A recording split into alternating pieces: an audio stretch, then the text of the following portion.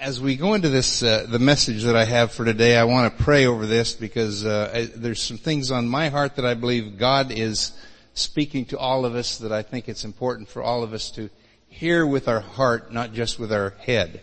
Father, we thank you that as we open your word, and Lord, that we share what's on your heart, Father. We don't need to hear from man, we need to hear from you. So I thank you, Father, for your anointing on me to teach, for the anointing of every ear to hear and every heart to receive that precious seed of the Word of God. In Jesus' name, amen. You know, as I've been preparing this message, I gave it a title, and I'll probably think of a better title after I'm done teaching, but one of the things that came to my mind is, whose side are you on? Okay. The one that I ended up with was, what is the score? And really you need to know both if you're going to participate in, and you know, I'll be talking about sports a lot, but there are some things that have been going on in the world, particularly in this nation, the United States, that have brought a lot of discouragement and a lot of anxiousness to people in the body of Christ. And I want to talk about that just for a couple of minutes here, because I've never seen such a clear separation between good and evil that we see right now in the world. And even in the church, people are you're all going to have to make a decision. Some of us have already made it, but that decision is, which side are you on? There have been lots of prophetic words. Brother Hagin from back in the 80s and others talked about this time that we're living in right now, about the fight, the war, the storm between good and evil. And you know, it looks bad. It really looks bad. It looked pretty bad when the Israelis were leaving Egypt and they got to the Red Sea and there's no place to go, and here's the Egyptian army coming up behind them. It looked pretty bad. It seems like I heard one prophetic voice a little while ago said, God likes drama. You know, he just likes to go right to the very end. And one of the things are being exposed that wouldn't have been exposed otherwise. But I want us to go to a scripture in Psalm 62. Psalm 62, and we'll start with verse 1. It says, truly my soul silently waits for God. From Him comes my salvation. It's important. From Him. This is the thing we're going to emphasize in these scriptures. Verse 2, He only is my rock and my salvation. He is my defense. I shall not be greatly moved. Then down to verse 5, my soul, talking to myself now, or the writer here is talking to himself, my soul wait silently for God alone. Now when we talk about wait silently, that doesn't necessarily mean you never speak anything. The thing that we're hearing more and more is we need to be very, very attentive and cautious about what we allow ourselves to speak out, especially in these coming throughout this whole year. In fact, through our lives. If you're want to follow what the Bible says about it, we need to be careful what we hear and what we say. And you know, as we were praying and talking before the service, I was reminded of Hebrews 1:3, where it says that He upholds all things by the word of His power. It doesn't say the power of His word, which is powerful. It says the word of His power. And that speaks to me that His word in our mouth has great power. And that's what we need to be focused on. That's what we need to be speaking. Not speaking what seems to be the obvious thing that everything is such a disaster right now. Let's keep going here. He only is my, let's see, where go we? He only, my soul waits silently for God alone, verse 5, for my expectation is from Him. Verse 6, He only, there it is again, He only is my rock and my salvation. He is my defense. I shall not be moved. Ooh, that's it. I shall not be moved. Verse 7, in God is my salvation and my glory. The rock of my strength and my refuge is in God. Only. That's very important. You need to really get that in us, that He only. You know, the whole world is in, unusual, would be a real understatement, a real unusual time that we've been living in. It's gotten so chaotic and so demonic that, sometimes we just ready to throw up our hands and say, where is God? Listen, God is in this. Things are not done. But one of the things we need to do is make sure that if we're walking with God and putting our trust and faith in Him, we won't be shaken. Now there'll be attempts to shake us. In fact, the Bible says that everything in these last days, everything that can be shaken, will be shaken. And listen, we've been dealing with some people in our churches in Europe that are being shaken. And we're really praying for them and trying to work with them that they make the right choice of what side they're on. But people are just not really focusing on Him only. Being the guide, being the source, being the foundation, being the rock. But one of the things that, in this time when things seem like they're being shaken up, it's that time that you find out who your source is. Who is your source? You find out what kind of rock you've built your life on. We've had all the riots, and this last week we had the storming, they called it, of the Capitol. And it was interesting because, we, in a sense, as conservatives are getting the blame for all of that. And yet, as you look at the videos of what happened last Wednesday, it was clear that most of the people were kind of like tourists. And they're taking selfies, walking in there. And there were evil people. People, really led by the evil one who were in charge of making all that commotion and that mess. But, so people got discouraged. People are still talking about that as well. It's just awful. But our life, our hope can't be built on the government, on politicians. People will disappoint us. And the bottom line is you can look to God or you can look to man. Now, when really those are only the two directions you can go. Now, looking to man includes yourself. Trying to do, there are a lot of people that think I have, I can do this, I can figure this out. That's not always the best way to go. In fact, it's never the best way to go. Depending on yourself or depending even on others. There's two directions, and if you're smart, your choice will be what we read in Psalm 62. Only God. Only Him.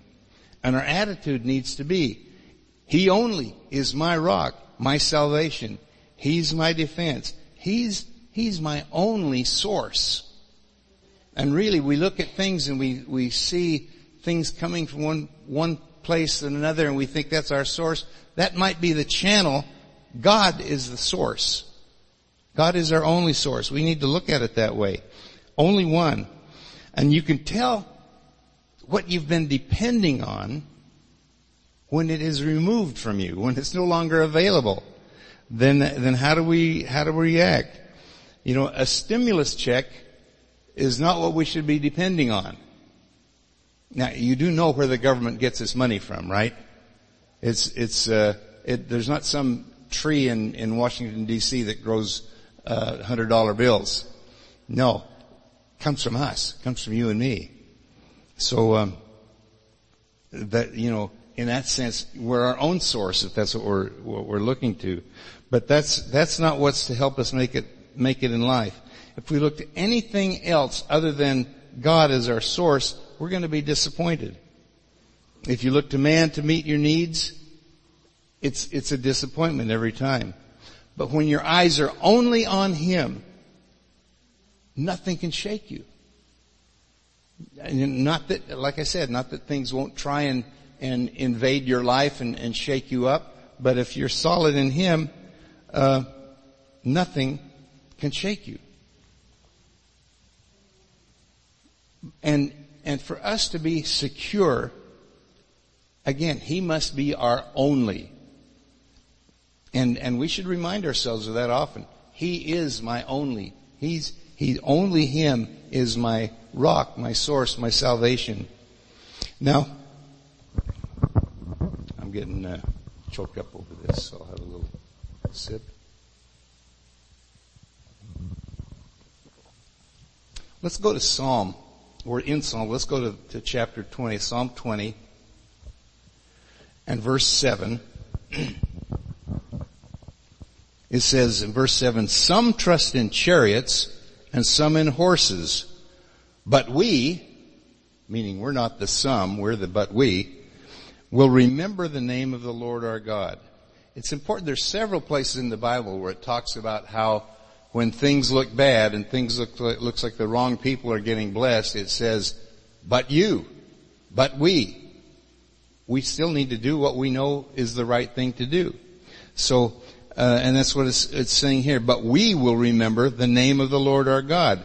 You know, back in that day, a strong team of horses and a chariot, especially if it was a metal chariot, that was cutting edge military might right there.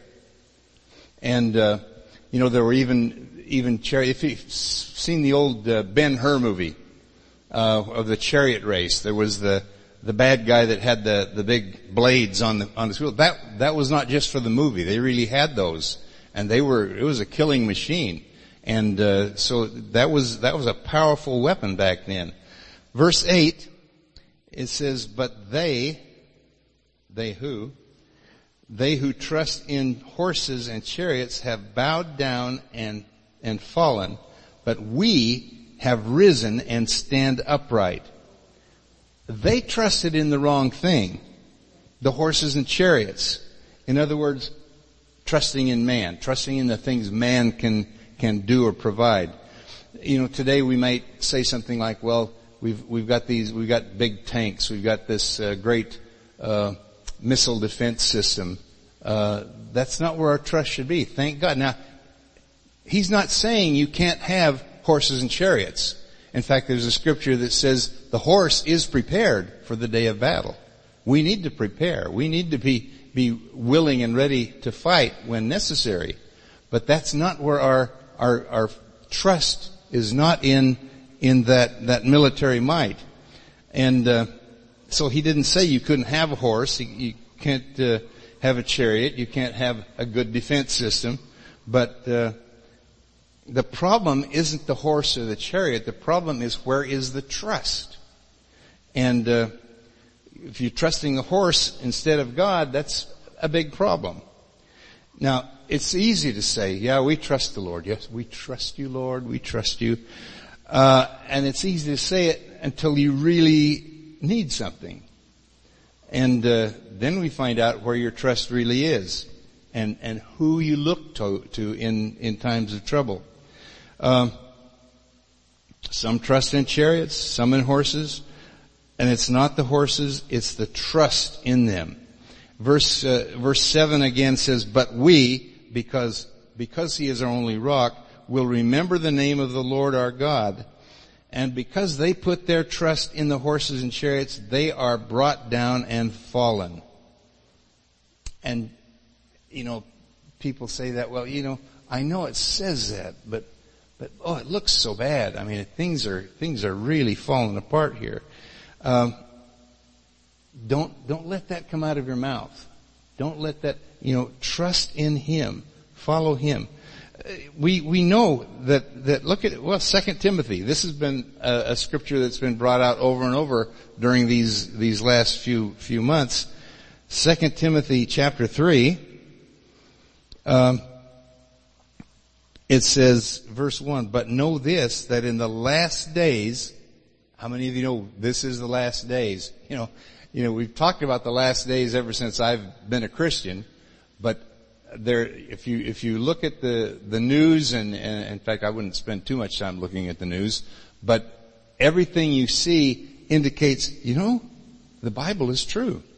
The Bible knows what it's talking about. I should pay attention to it. It says in the last days, perilous times will come. Have you noticed?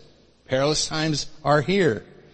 For men, and this is talking about mankind, there are male men and female men, not to be politically correct like some and try and take gender out of everything, but men will be lovers of themselves, lovers of money, boasters, proud, blasphemers, disobedient to parents, unthankful, unholy, unloving, unforgiving, slanderers, without self-control, brutal, despisers of good, traitors, headstrong, haughty, lovers of pleasure rather than lovers of God, having a form of godliness but denying its power, and from such people turn away.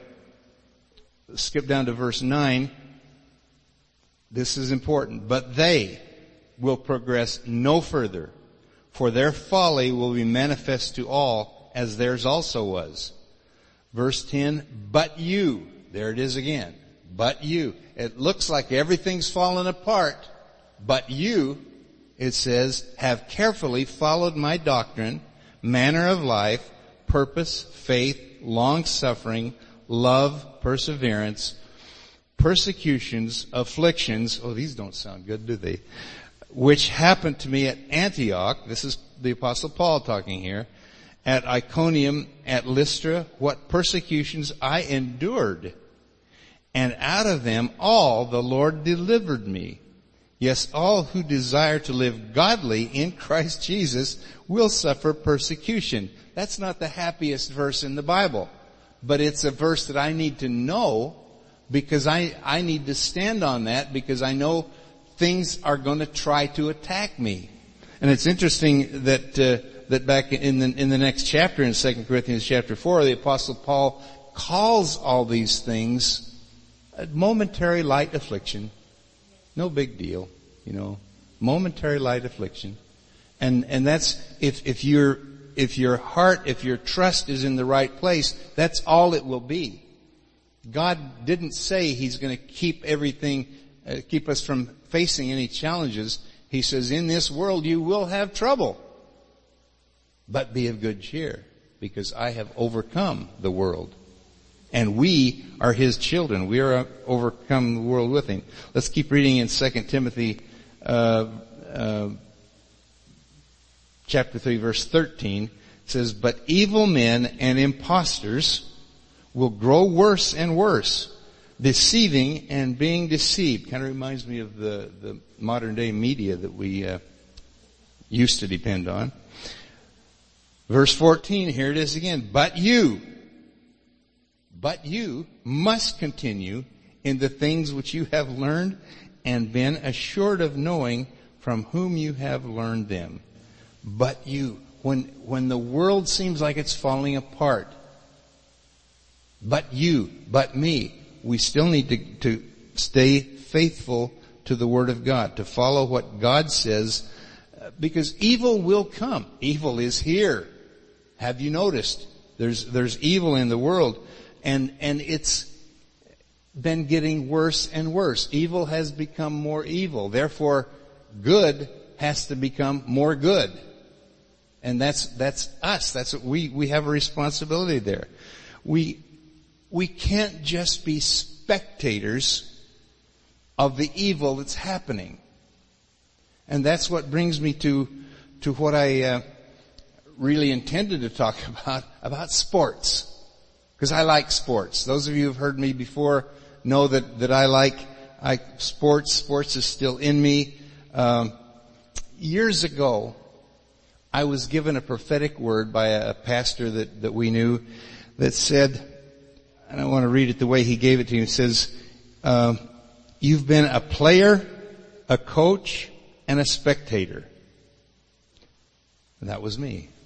That's all of you, really. It's time to decide what you are in the kingdom of God. And I believe that's what God is calling believers to right now. It's time to decide what you are in the kingdom of God. That's so important.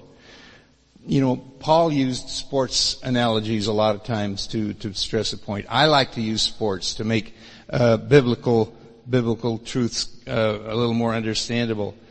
And so you think about what's the point? What's the goal of playing a game? To win. Now, I know people say, well, it's only a game, it doesn't really matter. Then why do we keep score if it's only a game? And I used to say, I still say it sometimes, it doesn't matter, it's only a game. Doesn't matter whether you win or lose, unless you lose. Then it matters. It's war is the same way. You better be in that war to win. I'll cross out Vietnam because of just the political decisions that were going on there. That's my era. But the purpose of war is to win, not to lose. I remember, General Patton, when his speech, and I'll rephrase it because we're in church, but he says, I don't want you to die for your country. I want you to make that other guy die for his country. We're in it to win it. And, when I was an athlete, I enjoyed, playing a lot more than watching. But as you get older, you start to realize that watching is quite a bit easier. And, people have a passion for their team. And we're talking about the team of being a Christian. We need to develop that same kind of passion. But in the sports world, they, yell at the referees. They cheer for their team. Oh, and people get excited about football, baseball, basketball here. But you go to Europe or South America and go to a soccer game, those people are just, they make us look like sitting in church with your arms folded, compared to that. So, it's, my first time to Europe, to go to Hungary, we arrived the day of the World Cup final. World Cup is soccer for those of you in my generation who don't know what I'm talking about. But, it was the World Cup final, and they greeted us at the airport and were in such a hurry to get us home because we were going to watch the World Cup final. I never did like soccer. I always thought of soccer as a communist sport, so I never really, got into it. But we went there and, we'd been, my first, experience flying a long ways. So I'm tired and I'm trying to be so interested in that game that they're just running back and forth and I'm dozing off and everybody else is there yelling and screaming and it's just, they get so excited. They get caught up in the emotion of that. And sometimes people watch so much that they think they're part of that. People, they can't hear you. If you're watching it on TV, they can't hear you. That coach, that player can't hear you. But we get so wrapped up and think we're in the game. But here's one of the dangers. And this is a danger that enters into Christianity. Don't don't make the fatal mistake of thinking that just because you know a thing, you're doing it. And that's, even in ministry, you can get caught up in that, and it's very dangerous to think, well, I know that scripture, I know what the Bible says, but am I living it? Am I doing it? This must be a dry message, because I'm...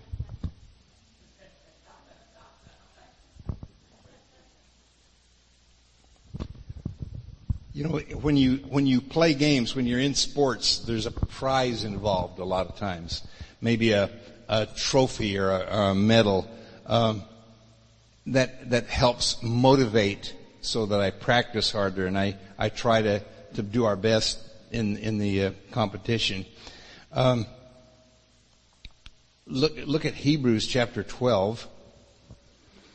Hebrews chapter 12 verse 2 says, looking unto Jesus, the author and finisher of our faith, who for the joy that was set before him endured the cross. I mean, this is so overwhelming to me that Jesus, even going to the cross, had a joy before him, because he was looking beyond the cross to you and I here today. And it says, despising the shame, and has sat down at the right hand of the throne of God. In sports, and especially in Christianity, it's so important to see beyond what we can see in the natural realm. Because it's in the natural realm, what we see right now is a lot of darkness and a lot of chaos, a lot of commotion. That's why our focus needs to be him only. He needs to be our source. But the prize in Christianity, we talk about the reward, the prize is the souls of people. And it's time to get off the sidelines and into the game. And that's where a lot of people are just making the mistake of just watching what's going on. You need to be part of what's going on. Each sport has a rule book. Our rule book is the Bible. And in our rule book is the Great Commission, as part of the plan, the strategy of our coach, God, Jesus. Matthew 28, starting with verse 18. And Jesus came and spoke to them, saying, all authority has been given to me in heaven and on earth. Go therefore and make disciples of all nations, baptizing them in the name of the Father and of the Son and of the Holy Spirit, teaching them to observe all things that I have commanded you. And lo, I am with you always, even to the end of the age. Amen. That's one of the goals. We're making disciples. You know, in sports there are rules. What do I have to do? What do I need to do to be a winner? You know, in basketball it's pretty simple. You put the ball in the hoop more than the other team. But spiritually, it's reaching people for Christ. And we're no longer living for ourselves. It's a team effort, just like in sports. You know, it's more than just getting somebody to pray a prayer. It's recruiting new team members, if you want to look at it that way. Make disciples. Make disciples. And it's a mistake in sports or in Christianity to rely on a superstar. Now, hear what I'm saying. I'm not saying, see, people think if I could just get to Brother Copeland and have him lay hands on me, or Benny Hinn, or whoever, you fill in the blank with whoever is your favorite, person that has an anointing for healing or whatever. That's wonderful. I'm not taking anything away from that. God bless them and thank God for them. But we it's not getting people to go to them so they can get that great anointing, and it's okay to do that, but they can't win the game for us. That superstar, Michael Jordan didn't win 6 championships by himself. He had to have other, and when he would try to play for himself, they would lose. But he also was good in assists and rebounds and defense. He wasn't just a one-dimensional player. So superstars don't win championships. And, thank God for the people that might be considered superstars in Christianity, but we are part of that same team. And each one of us is responsible for our part. When Nehemiah was building the wall, it was an impossible task. But he assigned people, each person had a place, and they had a tool in one hand and a weapon in the other hand, but they were building the wall in an impossible situation, but they had assignments. Everybody had to do their part. That's why the scripture that I read in the offering about each one doing their part in the body. Another thing that sometimes you see in sports is they'll use trick plays. And in football there's a lot of different trick plays. In basketball there aren't as many, but there are some. There was one that one of our coaches at Portland Christian used, where one of the players, they're standing by the door that goes out into the hallway in the gym. He goes out one door, down the hall, and in the other door, and nobody sees him. He's open for a shot on the other side. That work maybe once in a season. It's not the kind of thing that you would, you don't base your whole season on trick plays. But in Christianity, I'm kind of hesitant to say this, but when you have to use smoke machines and laser lights and different things like that to kind of almost trying to simulate the Holy Spirit's presence, the real thing is a lot better than those other kinds of things. So we need to practice. In sports, we need to practice. In Christianity, we need to practice. In sports, there are drills, lifting weights, practice at home. I remember when I was in high school and even first part of college, when I was still living at home, my mother would go, she'd just get really beside herself because I was in shot put. I'm practicing going around the house backwards, and it just kind of drove her bonkers for a while. So, but it was part of what I was so committed to doing that. Everything, you can't do everything just in practice. And being in church, this isn't the game. This is practice. This is getting ready for what's outside of the walls of the church. Now, a good team member recognizes that he is under the authority of the coach. And sometimes people have the attitude, well, the coach has all these rules, he just doesn't want me to have any fun. No, he wants you to win. He wants you to do everything you can to be in the best possible position to be a winner and represent your team well, be part of the team. The success of any team depends on every player being in their position, doing what they are supposed to be doing. You are here to serve the team. Now that's what we tell players in sports. In fact, if you remember, I guess back to the Ben-Hur movie again. I haven't watched it for a long time. I don't know why it came up so often here. But in Ben-Hur, there was a scene when Charlton Heston was in the Ben-Hur. He was in the slave ship, and they had a wreck with another ship, and they were out in the ocean, and he was there with the captain of the ship, and the line was that he heard back when he was on the oars, and then when he told this captain out on the raft that they had found, said, we keep you alive to serve this ship. Row well and live. And that's kind of an extreme, but we're here to serve the Lord, to serve the whole team, to be in our part, doing what need. Not everybody is supposed to be a pastor. Not everybody is supposed to be a missionary, but everybody is supposed to be doing something. And it's time to, like I said, get off the sideline and into the game. And we're in the game. The next thing is, what's the score? Where do we stand in this game? 1 Corinthians chapter 9.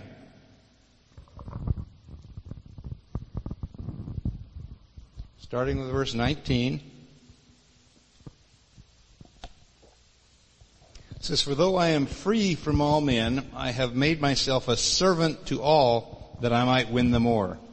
And to the Jews I became as a Jew, that I might win Jews. To those who are under the law, as under the law, that I might win those who are under the law. To those who are without law, as without law, not being without law toward God, but under law toward Christ, that I might win those who are without law. To the weak I became as weak, that I might win the weak. I have become all things to all men, that I might by all means save some. Go to verse 24. Do you not know that those who run in a race all run, but one receives the prize? Run in such a way that you may obtain it. In other words, run to win. The race that we're in, we need to win. Verse 25, everyone who competes for the prize is temperate in all things. Now they do it to obtain a perishable crown, but we for an imperishable crown. Therefore I run thus, not with uncertainty.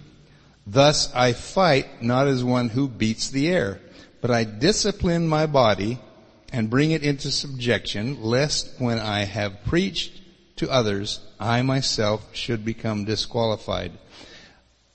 There are things we should be doing as believers, not necessarily, it's talking about disciplining the physical body here, but our flesh needs to be disciplined to spend time in the Word, to spend time in prayer, to be preparing ourselves so that we have something that we can share with others that will bring them closer to Jesus. God has strategies to win the game that we're in. And one of the strategies, and it's important in sports, it's important in Christianity, motivation. What motivates high school kids to win? Motivation is probably 90% of success in high school sports. But in 2 Corinthians chapter 5, starting in verse 14, it says, for the love of Christ compels us, because we judge thus, that if one died for all, then all died. And he died for all, that those who live should live no longer for themselves, but for him who died for them and rose again. Therefore, from now on, we regard no one according to the flesh, even though we have known Christ according to the flesh. Yet now we know him thus no longer. Therefore, if anyone is in Christ, he is a new creation. You're a new creation. A new creation. Old things have passed away. Behold, all things have become new. Now all things are of God, who has reconciled us to himself through Jesus Christ, and has given us the ministry of reconciliation. That is, that God was in Christ reconciling the world to himself, not imputing their trespasses to them, and has committed us to the word of reconciliation. We are given a ministry of reconciliation. The motivation that we talk about, the motivation is love. And love for God, love for people. Another part of the strategy is the message, and the message from this is God loves and restores. John 3:16, God so loved the world that He gave His only begotten Son, that whoever believes in Him should not perish, but have everlasting life. God wiped away everything that was held against us, and we need to be careful that we're not teaching a message of condemnation, but of love. And then another thing that is part of the strategy of God's team is remember God's method. And in preparing, you might be asking yourself, what can I do? I'm not trained. I didn't go to Bible school. Romans 10, verse 9 through 15. And if you get this in you, you can share this and help lead people to the Lord. We just had some people in Romania that had, they had, well, not Romania, this was in Hungary, the Hungarian church. They called and asked because their leader had to go away for a while, and they didn't know what to do. They're so new in the things of Christianity. Can we lead somebody to the Lord? We've got some people here that would like to know, but we don't know. So Marta helped them and shared this with them. Romans 10, starting with verse 9, that if you confess with your mouth the Lord Jesus Christ and believe in your heart that God has raised Him from the dead, you will be saved. For with the heart one believes unto righteousness, and with the mouth confession is made unto salvation. Verse 13, for whoever calls on the name of the Lord shall be saved. How then shall they call on Him of whom they have not believed? And how shall they believe in Him of whom they have not heard? And how shall they hear without a preacher? That's you. And how shall they preach unless they are sent? You're being sent. You might be to the person next to you, but you're sent. As it is written, how beautiful are the feet of those who preach the gospel of peace, who bring glad tidings of good things. You may not be the next Billy Graham, but you may be the person who leads the next Billy Graham to the Lord. We know someone who led Reinhard Bonnke to the Lord. How many of you have heard of Reinhard Bonnke? He passed away a while ago, but we had the privilege of being in his office, in his place of ministry in Orlando. He has on a wall one of the meetings that he had, that 1 million people were saved in one meeting. I mean, just the logistics of that. But they were definitely, they had records of every one of them. Someone led him to the Lord. You don't hear about the one who led him to the Lord, but without him, there are millions of people that would never have heard about Jesus. So, we need to ask ourselves, where am I in the game? Which side am I on? Am I a player? Am I on the sidelines? Am I just watching? We're not supposed to be just spectators. And just to say something that I've heard growing up, it's time to get a mitt and get in the game. Amen? Let's pray. Father, we thank you for your word. Thank you, Father, that we are on your team. Lord, people ask sometimes, whose side is the Lord on? Lord, I want to be on your side. And Father, we thank you that you're teaching us, causing us to grow, causing us to take our place in the body, that we might win those who are struggling right now and who don't know where they belong, Father. We thank you that we are your sheep. We hear your voice, the voice of another we will not follow. Thank you, Father, for being our provider, for being our only source. You only is where we trust. In Jesus' name, amen.